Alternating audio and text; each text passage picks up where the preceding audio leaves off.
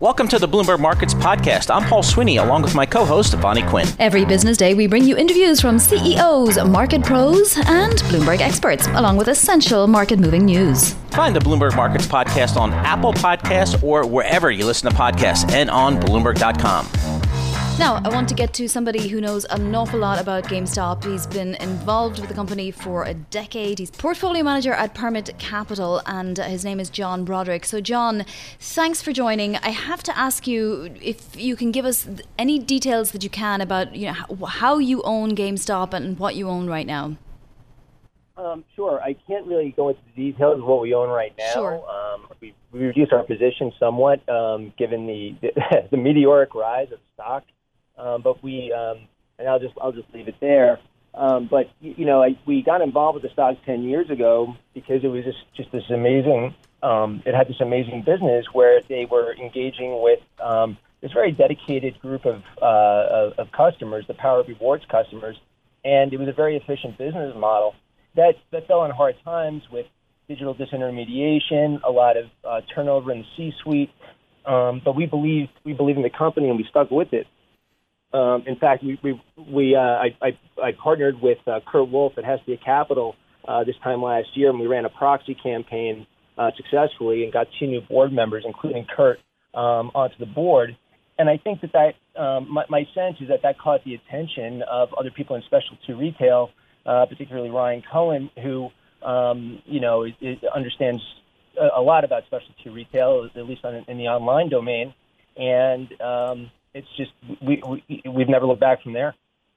So GameStop is trading's halted once again here. John, what can you tell us? I'm not sure if you've been in touch with anybody at the company over the last several days. What are they thinking in terms of what's going on in the marketplace? I have no idea. I have no idea. My sense is that they're talking. I would have to imagine that there's been a lot of internal discussion about this. About the situation. But I have no idea what the company is planning to do, what they might do. I just have no idea. I think we're about to close the quarter, so they are in a blackout period, and they will be for another couple of weeks.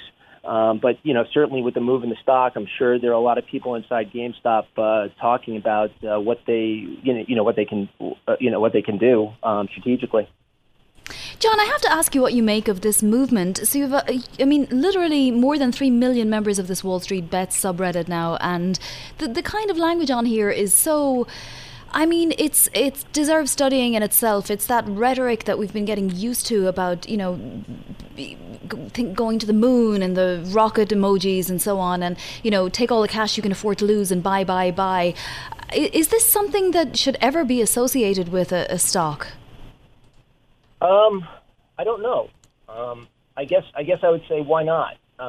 It's a free market and it's a free world, and as long as the people in those chat rooms are not telling lies or disclosing material non-public information, I just don't see how that's an issue. People are free to talk about investing ideas. I think that there is something. There's always, you want speech to be free, but you also want speech to be responsible. And I'm not that familiar with Wall Street Bets, but what I have seen is it's really just a lot of recycling of the same emojis. The rocket to the moon and diamond hands and so on.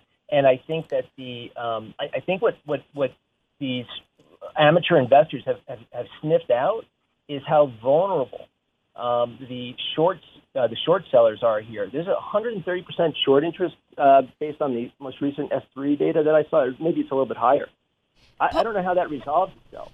Yeah, I just want to follow up if I can, Paul. I hope you don't mind. How are they sticking it to the man if they're pushing the stock higher? They're only sticking it to the short sellers, John. I don't understand how they think they're getting the better of the institutional money that are in some of these stocks. And we're talking about the major institutions like BlackRock and Vanguard. They're happy out with this movement. That's a fair point. It's a fair point that, if they're sticking it to, a large hedge fund that has a big short position or is long puts or something, certainly, they might be hurting them, but creating an enormous opportunity and windfall for other long-oriented institutional holders. I would say to that I think the narrative here is it's sort of this us against them narrative. It's the dark side and the light side. Where Ryan Cohen is their kind of hero. There's a guy named DFB. I'll just leave it at that. Who's also kind of a folk hero, and it's them versus the sort of big guys on Wall Street. Whether those big guys, the big guys on Wall Street, quote unquote, are not a monolithic group. It's a very diverse group of people, but that's kind of the simple narrative. And whether or not what in fact they're doing is really sticking it to the man, as you say, I don't think they see it that way. They just say, okay, if we can, take a hedge fund to its knees, that's good enough for them. All right, John, you've been a shareholder in this company. What can you tell us about the business? What's the investment thesis here? Yeah, I mean, this is a company that, if you turn back 5 years when, maybe even longer than that now, when Paul Raines was CEO, it was a company that was performing really, really well. The returns on invested capital far exceeded that of the other specialty retailers out there. And they just fell on hard times. They had a lot of turnover in the CEO suite. Digital disintermediation really hurt. The length of the console cycle really hurt. And the company just fell on hard times. But when you think about this category, how big the video game industry is and what kind of role they can play in it, there's a big opportunity here. I don't know if they're going to be able to capitalize that. I don't think anybody knows. But there is a big opportunity where you already have 40 million dedicated PowerUp Rewards members who, if you can figure out a way to re-engage that customer, you can figure out a way to just excite. I think that's what Ryan Cohen's words were in his letter to the shareholders. If you can figure out a way to excite these members, there's a lot of there's a lot of revenue potential there. What would you say to the leadership now of GameStop? What should they do with all of this extra cash? Presumably, they should be very, very afraid that it will all go away very quickly and that the stock might drop. Don't know that will happen, but it's a sure possibility. What should they do today and tomorrow? Their liquidity position is actually pretty good, so I don't think that they need to necessarily issue stock. And I think that they should just sort of keep doing what they're as distracting as this is. I think they've got $100 million at the money shelf registration done. Maybe they raise some equity here. I don't know. They don't really need the money. Their liquidity again is pretty good. If there is an opportunity, maybe they see an opportunity here to raise some more capital to finance some of those growth initiatives that I just described. I don't know how capital intensive their initiatives might be, but it might make sense at these levels to do that. And frankly, the stock is so elevated. Let's say they issued, I'm going to throw this number out there. If they issued 500,000 shares, yep. Okay, and they raised, I don't know where the stock is now, $330. That's $150 million of capital. Who can? 500,000 shares. That's not really not even a rounding error. As a former banker, that would be my advice. John Broderick, Portfolio Manager for Permit Capital. Thanks so much for joining us. We appreciate that. We want to continue this conversation now with two more people who know a lot about what's going on. We have Jim Anderson, CEO of Social Flow, on the phone with us. Sarah Ponczak in studio. She's Bloomberg Cross Asset Reporter. Sarah, let me quickly get to you because give us an update. We've had a clampdown from the brokerages on a lot of these stocks right now. Where do we stand? Right, we have. So from Robinhood, we've heard from another app called Trading 212, also Interactive Brokers. So where we stand now is that it seems as though Robinhood has actually made it as though no new shares of a couple stocks can be purchased. So GameStop, AMC, Nokia. Over at Interactive Brokers, they made some changes to their margin requirements, and they also made it so that no new options positions can actually be opened in some of these stocks as well, and that also includes BlackBerry. The likes of Trading 212, for example, they seem to be saying that they're no longer taking new users because there just inundated with volume at the time. And it's just been this back and forth really for the past 24 hours. But yesterday evening, after markets closed after 4 p.m., for a short period of time, we saw Reddit go private. Then we saw shares fall. They came back public. But now this is weighing on the shares too. Jim, I want to bring you in. Jim Anderson, CEO of Social Flow. Jim, give us a sense. I mean, what's different about this from my perspective? I've been in this stocks game for 30 years, and people are always trying to squeeze shorts. But what's different this time is social media and how that's leveraging the voices here. What are you seeing? Yeah, exactly. I think, this has some of the hallmarks of a pump and dump scheme. I know you've been talking about that, and that's obviously a concern, but it sort of meets the emotion of a MAGA rally, right? That's what's different this time. Is the social media is the mechanism by which it's being amplified, but it's not clear if the greater joy is coming from actually making money or from sticking it to the hedge funds and the Wall Street types, and that's pretty remarkable. Yeah, but as I keep saying, Sarah, they're only sticking it to the short hedge funds. They're not sticking it to the long hedge funds. If anything, they're helping them out.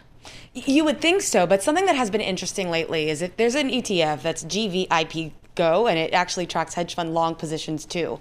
And while today it's having a bounce back up about 3% or so outpacing the market, the S&P, for example, is up a lesser, I'm trying to pull it up right now, 1.5%. But if you look over the past couple of days, there's been talk of some of these hedge funds having to degross, and what that's done is weighed on popular long hedge fund positions as well. Before today, we had seen this GVIP ETF down 5 straight days. Yesterday was down 4.3%. Meanwhile, your most shorted basket was up 9%. So you see others being pulled into it too. And yes, they might mostly be sticking it to Melvin Capital, to Andrew Left of Citron, for example. But the way they view it, it seems, especially when you look at these message boards and you read the way that they speak, they see it as a larger entity. They see it as a larger establishment. And they say that if they can be successful and they can prove that they can move markets and get a group of people together and make a lot of money on the behalf of some of them, then they're sticking it to the man. So, yeah, it's interesting. And Jim, I've seen from some Wall Street strategists, lists of stocks that have a lot of short interest. I mean, is your expectation as you take a look at what's happening on social media, is this something that's a flash in the pan, or do you think this might be with us for a while, this type of trading? My expectation is going to be with us for a while. Again, the emotion is raw, right? I mean, look at where we are politically and what's going on in the world of politics, and I think this is just the financial manifestation of that. So to say, oh, it's just a flash in the pan and it's going to go away seems maybe not supported by people's emotion. But the other thing I'll add is, we typically look at big tech, right? Look at the Facebooks and the Twitters and YouTube owned by Google, et cetera. But look at the names that we're talking about. Those are there. But really, this is Reddit and Discord and the stock trading app Robinhood. This is not just a big tech story. There's lots of smaller tech involved as well. And I think that the morphing and evolving of this to not just be a big tech story is another piece that we need to follow. Sarah, AMC is down 55% at the moment. I'm just curious, is this because of the rules that the brokerages put in place? And are we going to see a return to some kind of normality? Because Redditors are not happy about this. They're not happy about not being able to take on the free market in all its glory. They're not happy about it at all. And it does seem to be the case. Earlier today, so for example, GameStop is currently down 24%. You mentioned AMC, currently down 55%. They were just halted due to a volatility halt. And they just became unhalted and are moving once again. But yeah, when you looked at the news coming out this morning, the first to really cross the tape was from Robinhood, that customers were saying that they were facing restrictions on buying some of these stocks. And you immediately, I mean immediately, you looked at GameStop and it turned negative after trading above $500 a share just within a few minutes. So that does seem to be where this is stemming from today. All right, both of you, thank you so much for your insights. We continue to follow this story all day. Obviously, the regulators and agencies like the Fed aren't or can't do anything much about this yet, but the brokerages are taking matters into their own hands. We'll see how the likes of the Reddit traders respond to that throughout the day. That is Jim Anderson of Social Flow, and of course our own Sarah Ponzek, cross-asset reporter here at Bloomberg. And once again, AMC is down 55%, but don't forget it did have that more than 300% run up the other day, so it has plenty of room to spare. And in terms of the major indices, we're seeing a bounce back today. The S&P up 1.5%. But we're going to talk something slightly different now because we want to bring in our next guest who apparently, or as far as we know, let's put it that way, has nothing to do with GameStop these days. Jim Keane is CEO of Steelcase, which is a leading manufacturer of furniture for offices, hospitals and classrooms. Jim, first of all, I presume, are you tempted as a civilian to join this clown car? Well, I am a video gamer. I love playing video games, but I'm standing on the sidelines for this GameStop thing. Yeah, I think it's probably wise. Talk to us about orders. Are people looking for furniture to go back to offices, hospitals, and classrooms at any greater of a rate than they were over the last few months? At this point, I'd say it's still pretty muted. People are mostly working from home, as you know, especially large corporations. Certainly healthcare, classrooms, education are doing things as they prepare for what's next. And we're seeing corporate offices beginning to take those actions as well. So while it hasn't necessarily turned into orders yet, we're seeing an increase in activity because with the vaccine coming, there's an end in sight. And what we're hearing from our clients, in fact, I just had a conversation yesterday with one of our clients, the head of real estate of major kind of top 50 company, had just got off the phone with his CEO who wanted to know how they were going to come back to the office, how they're changing the office to prepare for what's next. So it's on everyone's mind, and I think it's all coming. So, Jim, I guess we'll all figure out at the same time, how and to what degree people will go back to the office. What do you think employees want and need when they come back to the office? Great question. So we spent this last year studying, actually connecting with 32,000 people around the world as they were working from home to learn about their work from home experience and to try to understand what they might expect when they come back to the office. And we learned a ton. We learned a lot about the work from home experience. What we learned about their expectations is, first of all, safety. Safety is not going to be less of a concern. Vaccines are going to solve a lot of problems, but they're not going to completely eliminate COVID. Safety will still be on the minds of people, particularly as they come back to offices that had over time become, really dense, really open. There's going to be some common sense adjustments, I think, needed to reassure people that when they come back to the office that they'll be safe and it'll be safe to take off their masks again. A second thing we heard from everyone is belonging. The relationships we all built when we could work face-to-face, we're still leveraging, but over time those relationships begin to atrophy, and it doesn't help us with that new employee who joined. It doesn't help us as we change teams or organizations shift. So people want a sense of belonging. They want to be connected with each other, and they're looking forward to coming back to the office for that reason as well. And I think thirdly is productivity. We heard this a lot. While in some ways people were able to sustain pretty high levels of productivity at home, and in some cases people felt they were even more productive because they could work in an uninterrupted way for longer periods of time. People also realize they're missing something. They're not learning as much from their colleagues. They're not able to have maybe some of the more informal tacit learning opportunities that you have when you kind of just brush up against people or you get to see how someone handles a situation kind of from the side. So those are some of the things people are looking forward to as they think about coming back to the office.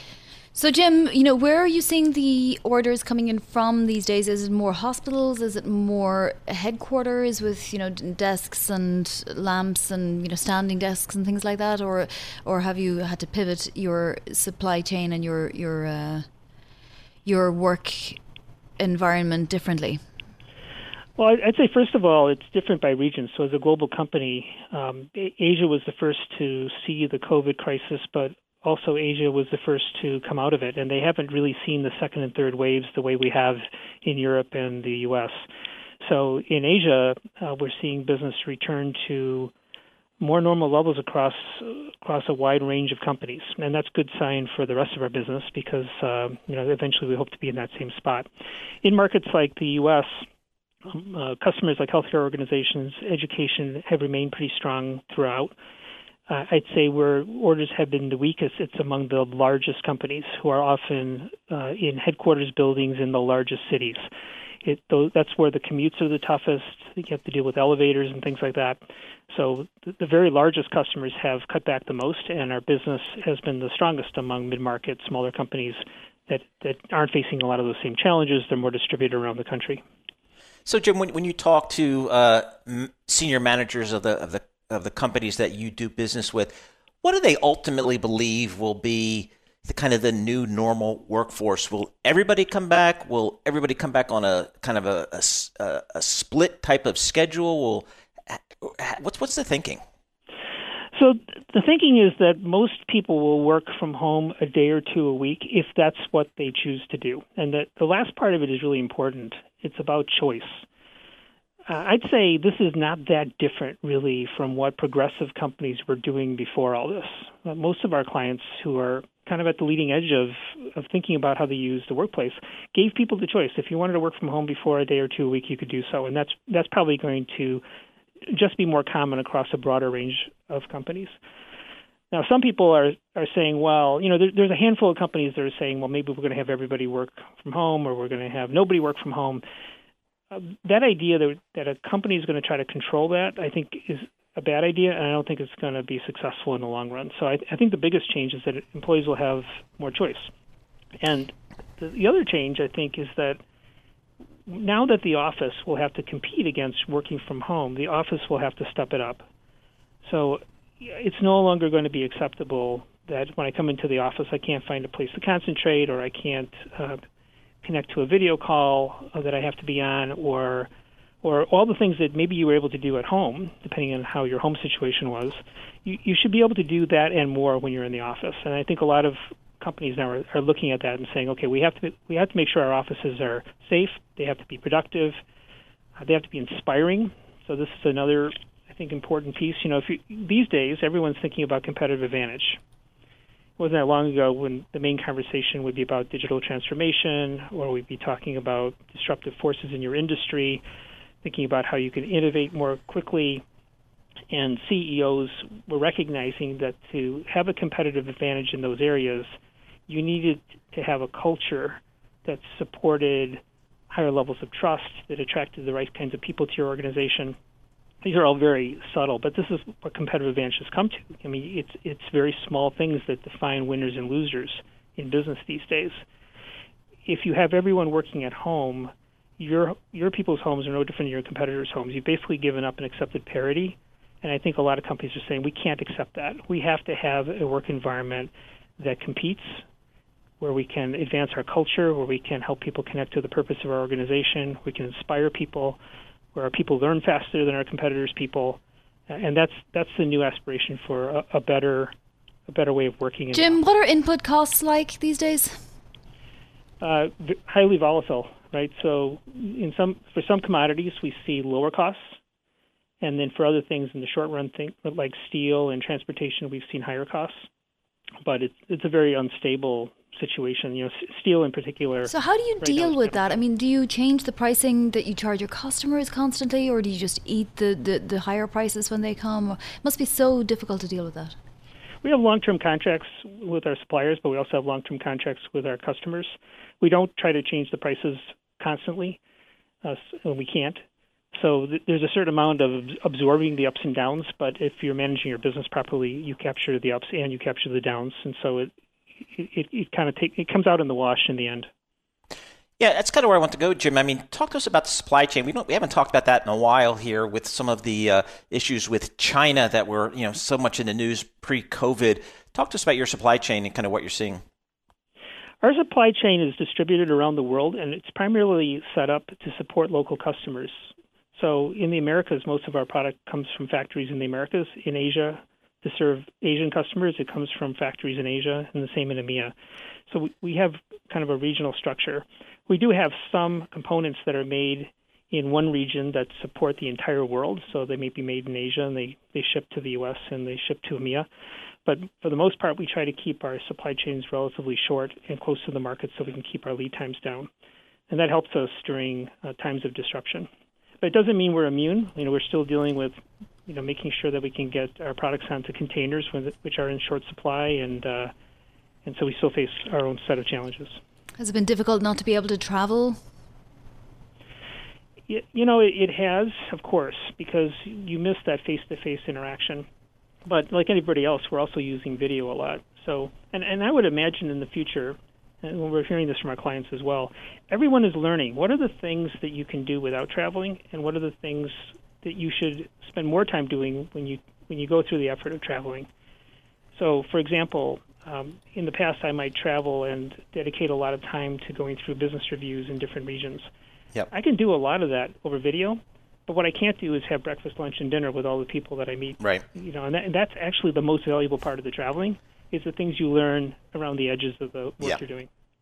Hey, Jim, thanks so much for joining us. We appreciate it. As always, Jim Keane, President and CEO of Steelcase. They are based in Grand Rapids, Michigan, on the future of the new work environment post-pandemic. Busy night for tech investors last evening. We had a bunch of big tech names report earnings, including Apple and down. We do it with our good friend Dan Ives, Managing Director, Equity Research at Wedbush Securities and a Penn State alum. All right, Dan, let's start with Apple. Some blowout numbers, over $100 billion in revenue in a quarter, yet the stock's off a couple of percent. I know it's been up about 75% over the trailing 12 months. What did you make of the numbers last night? I mean, I think in all my years covering Apple, this is one to frame for the history books in Cupertino. A $5 billion blowout on iPhones. I think what you saw last night is that the super cycle, there was a lot of hype. But the reality met the height and actually exceeded it. And I think this is really going to be the path to a $3 trillion market cap over the next 6 to 9 months for Apple, despite, a little bit of a knee-jerk negative reaction today. What keeps it going? So, we're in a pandemic. People are on their phones a lot. You could potentially see why Apple might do well in this quarter. But what keeps it going from here on out, at least for the next few quarters, Dan? Sure, a lot of it, and the reason it's a super cycle is 40% of the install base, 350 million iPhones, have not upgraded in 3.5 years. And you are seeing just a massive upgrade opportunity as well as 5G, and that's going to continue to be a catalyst for the coming quarters. We think this will eclipse the record from 2015 for iPhone units, which was 231 million units. We could be looking 240, 250 million units this time. But services, that's the key. Services, we believe that's a big part of the re-rating. Services alone, I believe, is worth 1.2 to 1.3 trillion. And that's why this is still a green light to own this name. And I think what we saw last night just puts another feather in the cap for Cook in terms of for investors in the bull case. Dan, talk to us about China. There was a point, let's call it a year or so ago, when trade tensions were really ratcheting up here, and we were concerned about supply chains in China and tariffs. Talk to us about that. What's the company saying on those issues this time around? Yeah, when you think about Apple, Apple's really the poster child for the U.S.-China cold tech war, and we've seen that overhang over the last year and a half. But yet now China, supply chain issues have really corrected themselves. A ratcheting down of tensions between the U.S. and China, bullish for Apple and semis. But the most important thing, too, is demand. About 20% of demand is going to come out of China, and that grew 57% year over year. So it really just shows the hearts and lungs of this upgrade cycle is China. And you are seeing massive demand for Apple and for iPhones coming out of China, which is huge. That's really something. That's a signal that we're going to see over the coming quarters as this plays more and more of a part, not just on iPhones, but services. I think that's a big part of the re-rating that we're seeing. Talk to us about Tesla, because a sixth straight profitable quarter. It really had a great quarter. Stock down about 3%, but as you say, this could just be, similarly to Apple, a little bit of sell on the news. But what happens going forward with Tesla? Can it keep up the record? I think right now we're in a golden age of EVs. 3% penetration globally, going to 10% next 3 to 4 years. GM just talked about going all EV. And when you look at Tesla, in the EV market, it's Tesla's world. Everyone else is paying rent. Last night's numbers, robust, a little knee-jerk negative reaction, just we'll call conservative guidance for 2021. But that's what you want to see them do. You don't want to see any of these companies, given this backdrop, to come out and have aggressive guidance. And I think as we look out, right now the trajectory could be 1 million plus units of deliveries by 2022. And a more profitable Tesla. That's why we believe bull case $1,250 with our base case $950 as price target. Dan, talk to us about profitability at Tesla on a unit basis. Do they make any money manufacturing cars, or is it just the credits? Yeah, I think that's always been a bit of the misnomer and the bull bear thesis is that a year and a half ago, that could have been the argument. Today, given increased profitability, especially in China, we think the average car sold in China is about 20 to 25% more profitable than the U.S. because of Giga 3 and what they've built in terms of the ecosystem in China. And going forward, I believe they're profitable not just on the actual car, and of course tax credits are going to continue to be a tailwind. Even with Biden administration, I think doubling down on tax credits and restoring them to Tesla. But at the end of the day, the red ink's in the rearview mirror. That's how they got into S&P 500, and that continues to be a focus of investors as we look forward into the next 3 to 4 years. Briefly, Dan, we're almost out of time, but could a Reddit brigade do something to any of the stocks that you cover, do you imagine? Are you a little bit nervous that something that, they might train their eyes on one of your coverage stocks? Yeah, and I think when you look at Tesla and some of the FANG names, they've obviously had a lot of noise, but ultimately it's a market force that needs to be focused on. It's going to be here to stay in terms of the Reddit, social media, Robinhood. But when you look at these names, fundamentally, I continue to think they continue to go up and to the right. Our view tech stocks are up another 25% over the next year. And what we're seeing with the Reddit rate doesn't make us any more cautious or risk off on our names. I view this as a contained risk situation, especially when we look at names like Tesla, Microsoft, Apple, and others. Dan Ives, Wedbush Securities, always amazing to speak with you. Thank you for all of your analysis on Apple and Tesla that reported yesterday, of course. We'll speak to you again soon. And it's interesting, Paul, Alexandria Ocasio-Cortez jumping in on the side of the Redditor, saying that we must know more about Robinhood app's decision. At the same time, of course, employees of GameStop are a little annoyed because they're not benefiting at all from any of this. Thanks for listening to the Bloomberg Markets podcast. You can subscribe and listen to interviews at Apple Podcasts or whatever podcast platform you prefer. I'm Vonnie Quinn. I'm on Twitter at Vonnie Quinn. And I'm Paul Sweeney. I'm on Twitter at PT Sweeney. Before the podcast, you can always catch us worldwide at Bloomberg Radio.